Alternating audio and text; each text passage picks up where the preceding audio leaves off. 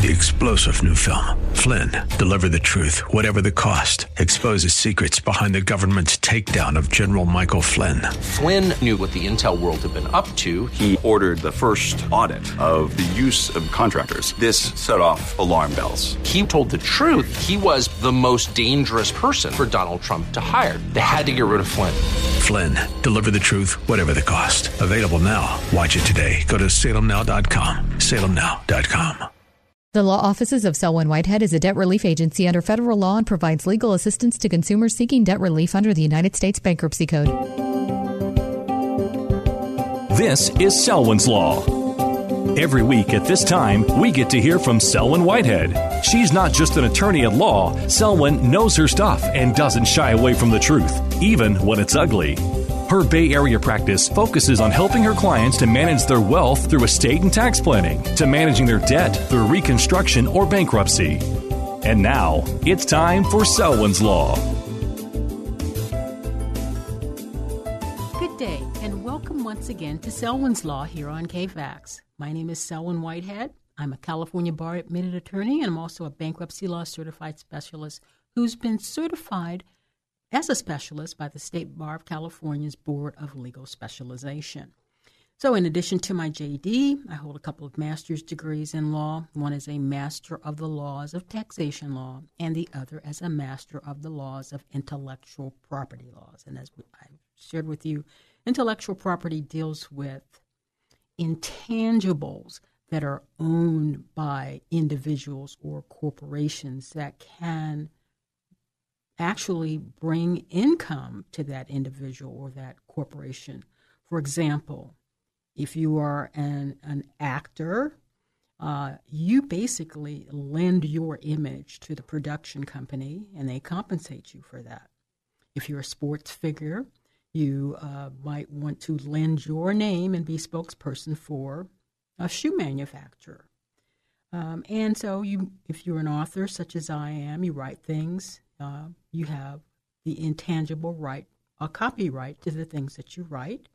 Also, I'm speaking on this radio station, and once my words come out and they become an entity that's cemented in some kind of technology, some type of media, there's copyright protection for that, copyright protection for patents.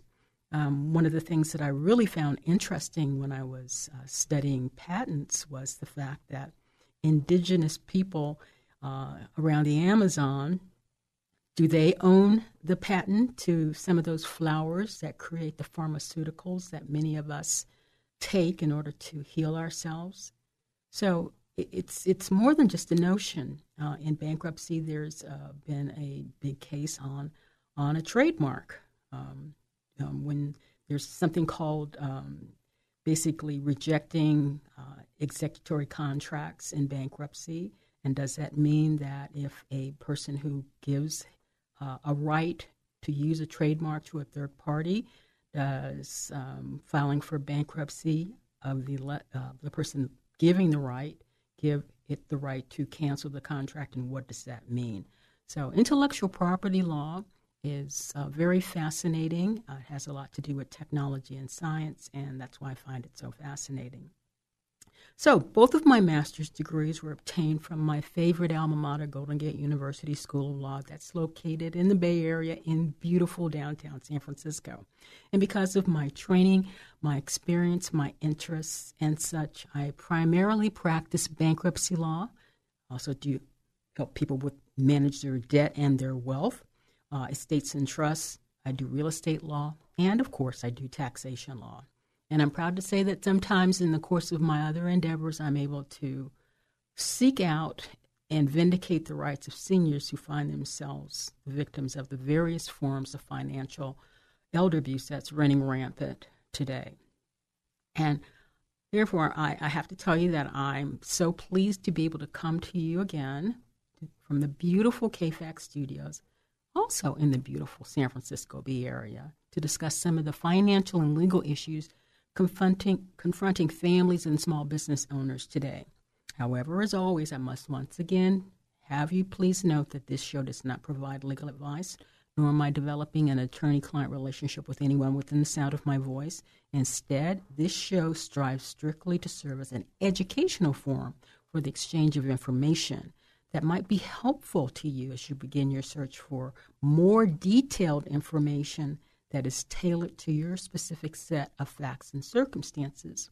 And hopefully, this show can provide you with an outline of some of the issues that you may need to help you sort through all the various do's and don'ts and what's and wherefores in order to help you seek out and find qualified professional help for your legal and or financial issue. And I do this because, as I'm known for saying, many people for some reason think that they can represent themselves in legal matters, and it has nothing to do with your intellect or your drive or your knowledge base. It just has to do with the fact that lawyers are trained in all the procedural issues and the legal issues, and we study case law because it's constantly changing. And because everybody else that you're dealing with in your lawsuit is either going to be a lawyer themselves, including the judges and their law clerks, but more importantly, the lawyer that's coming after you, accusing you of something, has a claim against you, or you might be the one initiating the lawsuit, and you might have a claim against it, and they're going to be defending themselves. But basically, if you go to this gunfight in court, a metaphorical gunfight, because I'm not talking about violence in the court, that's a bad thing, but you're going to find your adversaries are going to be armed with the knowledge and the skills that they need to vindicate their rights or to defend themselves, and you're going to be there, with your little butter knife, and, best you can do is maybe poke somebody in the eye or scratch them on the arm, but more than likely, you're going to be dead on arrival, in effect. That is to say, your claim, your valid righteous claim or your valid righteous defense will likely see the promised land long before you do.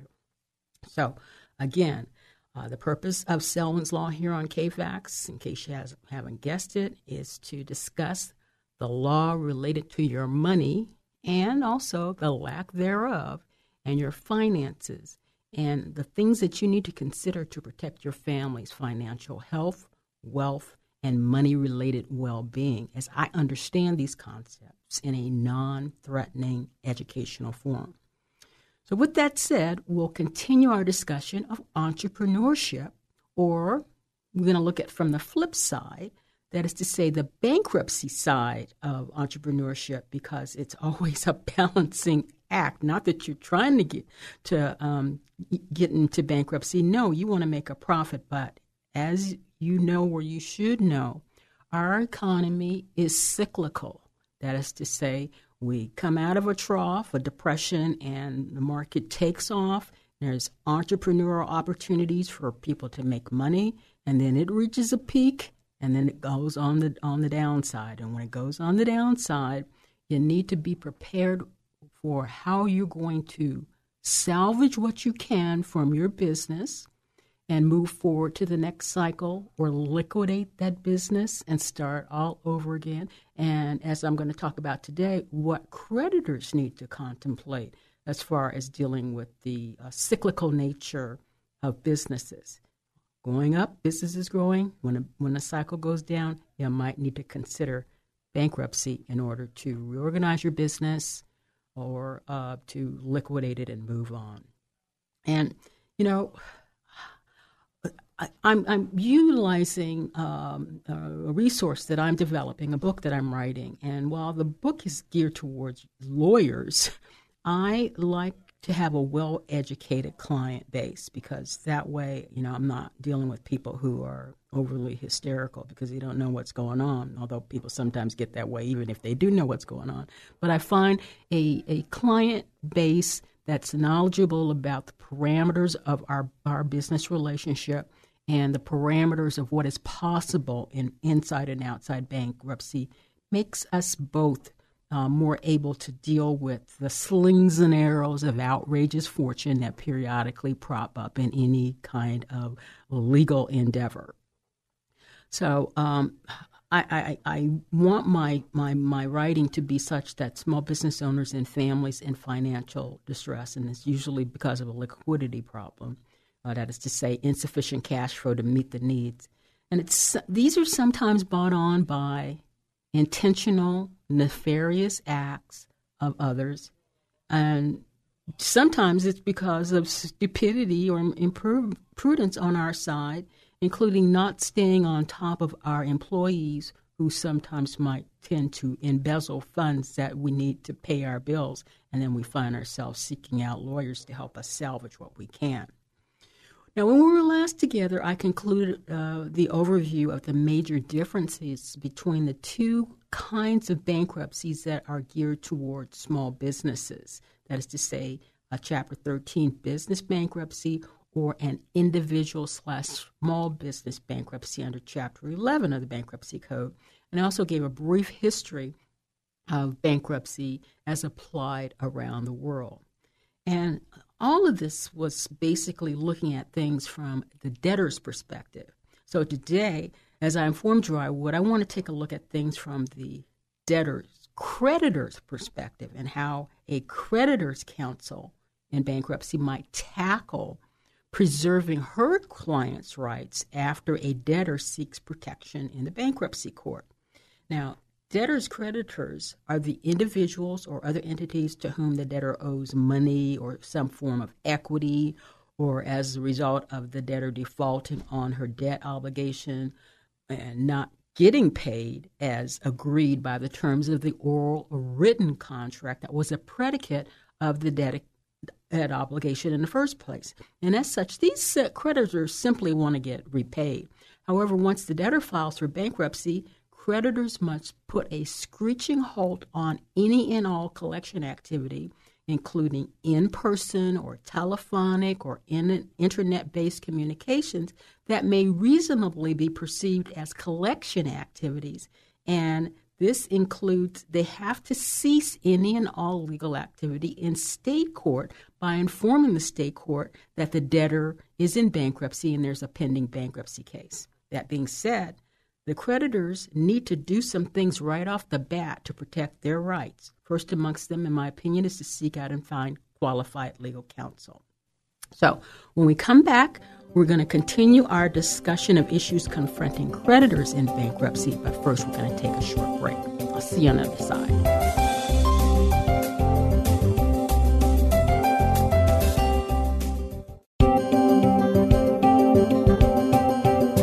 Now back to Selwyn's Law.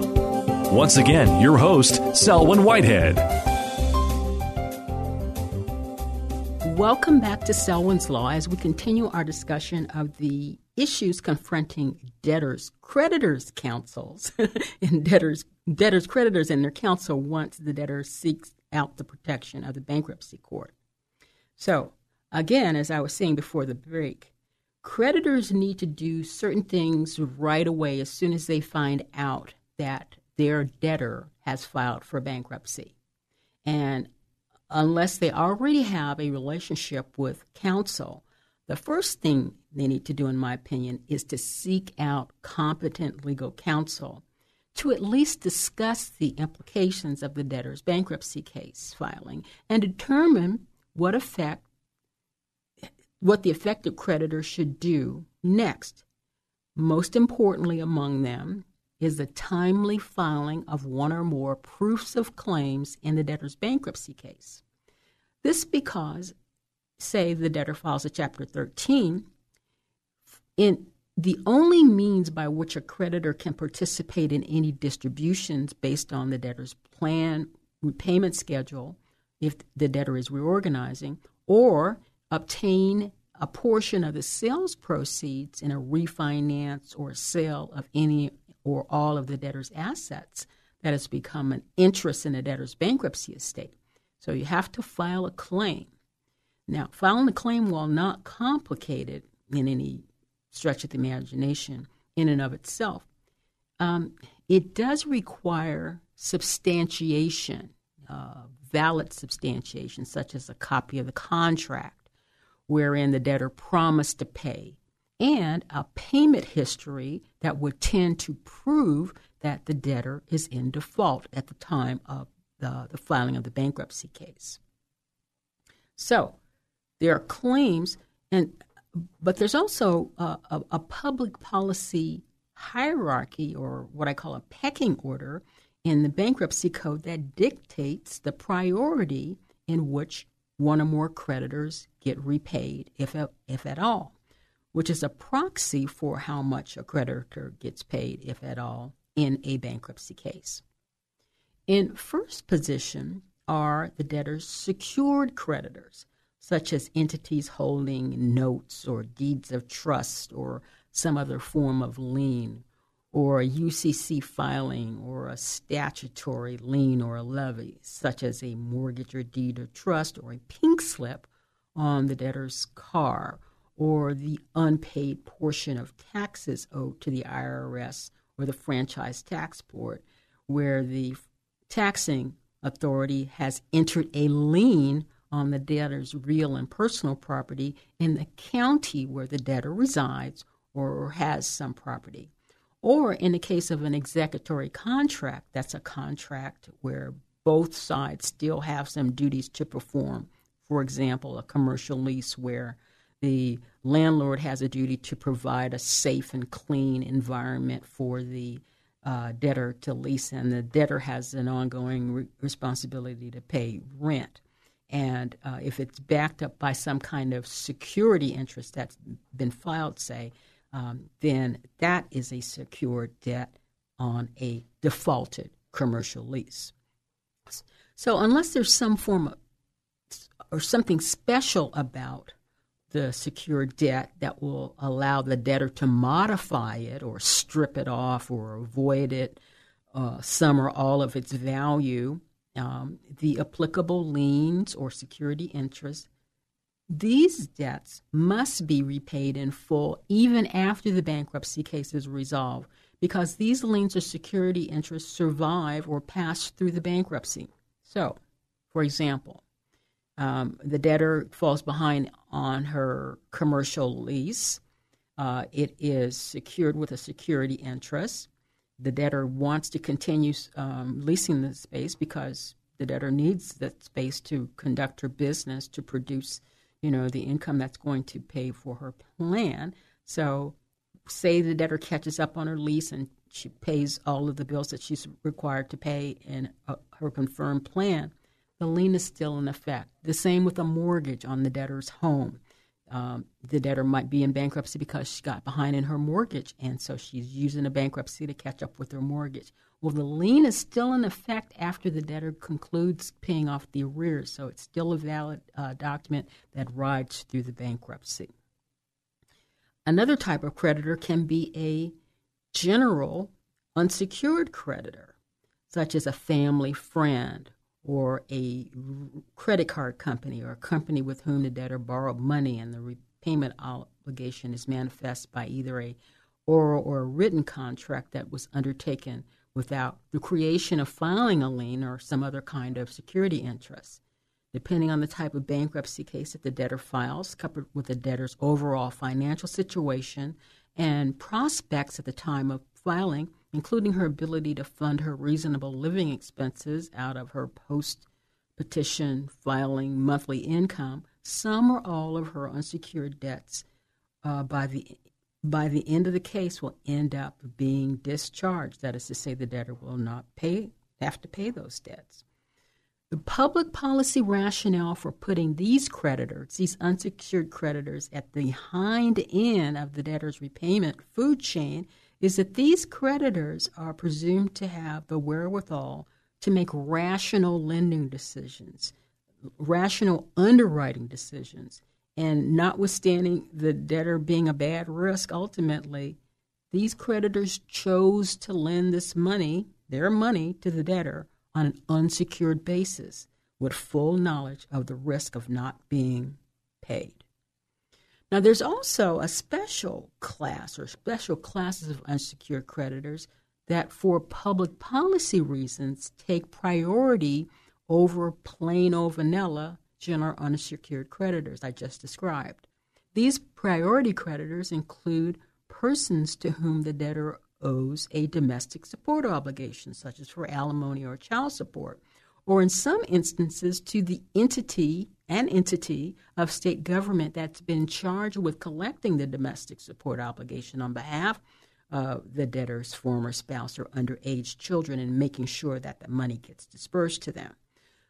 The public policy reasons for this class of priority creditors, to me, is obvious. If domestic support obligation debts are not paid out of the debtor's future incomes or other resources, then the burden of supporting the debtor's former spouse and children will fall to the rest of society. This is unfair, especially in cases where the person filing for bankruptcy has the financial wherewithal to pay his or her domestic support obligations.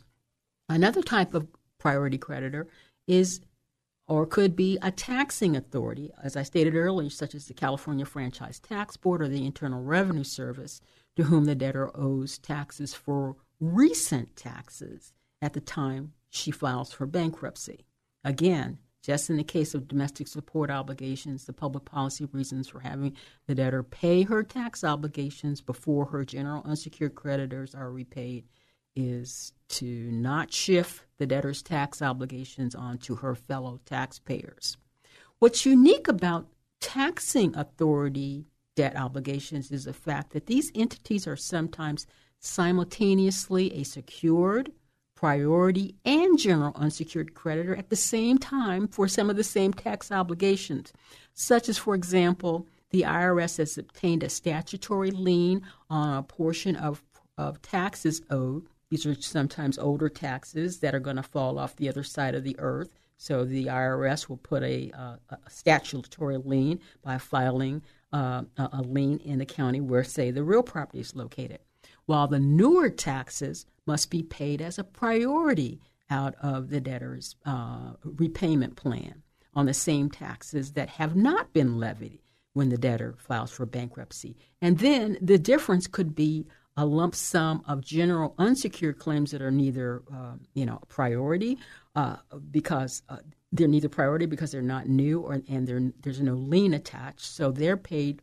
out of the same pool of funds that general unsecured creditors are paid. Okay, so creditors should also make a determination whether the creditor's claim is based on non-dischargeable debt, meaning that because of the nature of the debt involved, it cannot or may not be discharged at the conclusion of the debtor's case. These debts are referred to as bad boy or bad girl debts in that they are the result of some bad act by the debtor, such as a result of the debtor's willful or malicious conduct towards a creditor or creditors, or for money or some intangible thing of value that was procured by the debtor by fraud or some other terrible act against his or her creditor. And for another kind of situation where the debt is non-dischargeable is where the debtor harmed the creditor, such as in an automobile accident or flying an airplane under the influence of alcohol or drugs. That is really a bad girl act. So here again, creditors need to consult with competent attorneys to find out the time frames for filing the lawsuits if they're going to claim that this is a non-dischargeable debt. It's a lawsuit inside a bankruptcy known as an adversarial proceeding, and time frame for doing so and making a determination if you have to file the lawsuit at all is very limited, and that's why you need to consult with attorneys. Now, creditors' attorneys are just as zealous as I am when I represent my debtor clients. I also represent some creditors. Their job is to throw sand in the debtor's bankruptcy case with the goal of having the debtor's case dismissed or at the very least obtaining the best result they can for their client. So with that, I'm going to leave it there for now. But always in closing, I like to say here at Selwyn's Law and KFAX, we always need to stay on the right side of the law. So until next time, take care. Thank you for taking the time to listen to Selwyn's Law. Remember, the Law Office of Selwyn Whitehead is a designated debt relief agency under the federal law and provides legal assistance to consumers seeking relief under the Bankruptcy Code. When it comes to your finances and your rights, seek no other than the Law Office of Selwyn Whitehead. Selwyn is your go-to finance attorney, specializing in estate planning, wealth management, bankruptcy, tax, and real estate law. In other words, Selwyn knows her way around the dollar, and your rights are protected by our laws. Protect your money. Know your rights. Partner with Selwyn Whitehead. For immediate assistance, or if you have questions, call 510-633-1276, 510-633-1276, or go to SelwynWhitehead.com. The preceding paid program is sponsored by the Law Office of Selwyn Whitehead, who is solely responsible for its content. Three-star General Michael J. Flynn, head of the Pentagon Intelligence Agency, knew all the government's dirty secrets. He was one of the most respected generals in the military. Flynn knew what the intel world had been up to. He understood its funding. He ordered the first audit of the use of contractors. This set off alarm bells.